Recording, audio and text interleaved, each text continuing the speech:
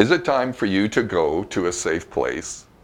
In the story of Jesus, shortly after he was born, Joseph is warned in a dream about the evil intentions of King Herod. God tells him to flee to Egypt so he, Mary, and Jesus will be safe from the menaces of the king. Immediately in the night they rush from Bethlehem to the safety of the neighboring country. Egypt becomes their home until the threat of King Herod passes. There are times for us to find safe places from the menaces of our lives. These threats may vary in nature from physical threats to emotionally abusive people. Whatever the cause, a safe place is needed. It is here where God helps us. He directed Joseph specifically where to go and how long to stay.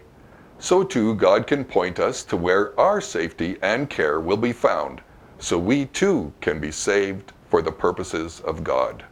I'm Lyndon. For more soul care, go to refreshministries.org.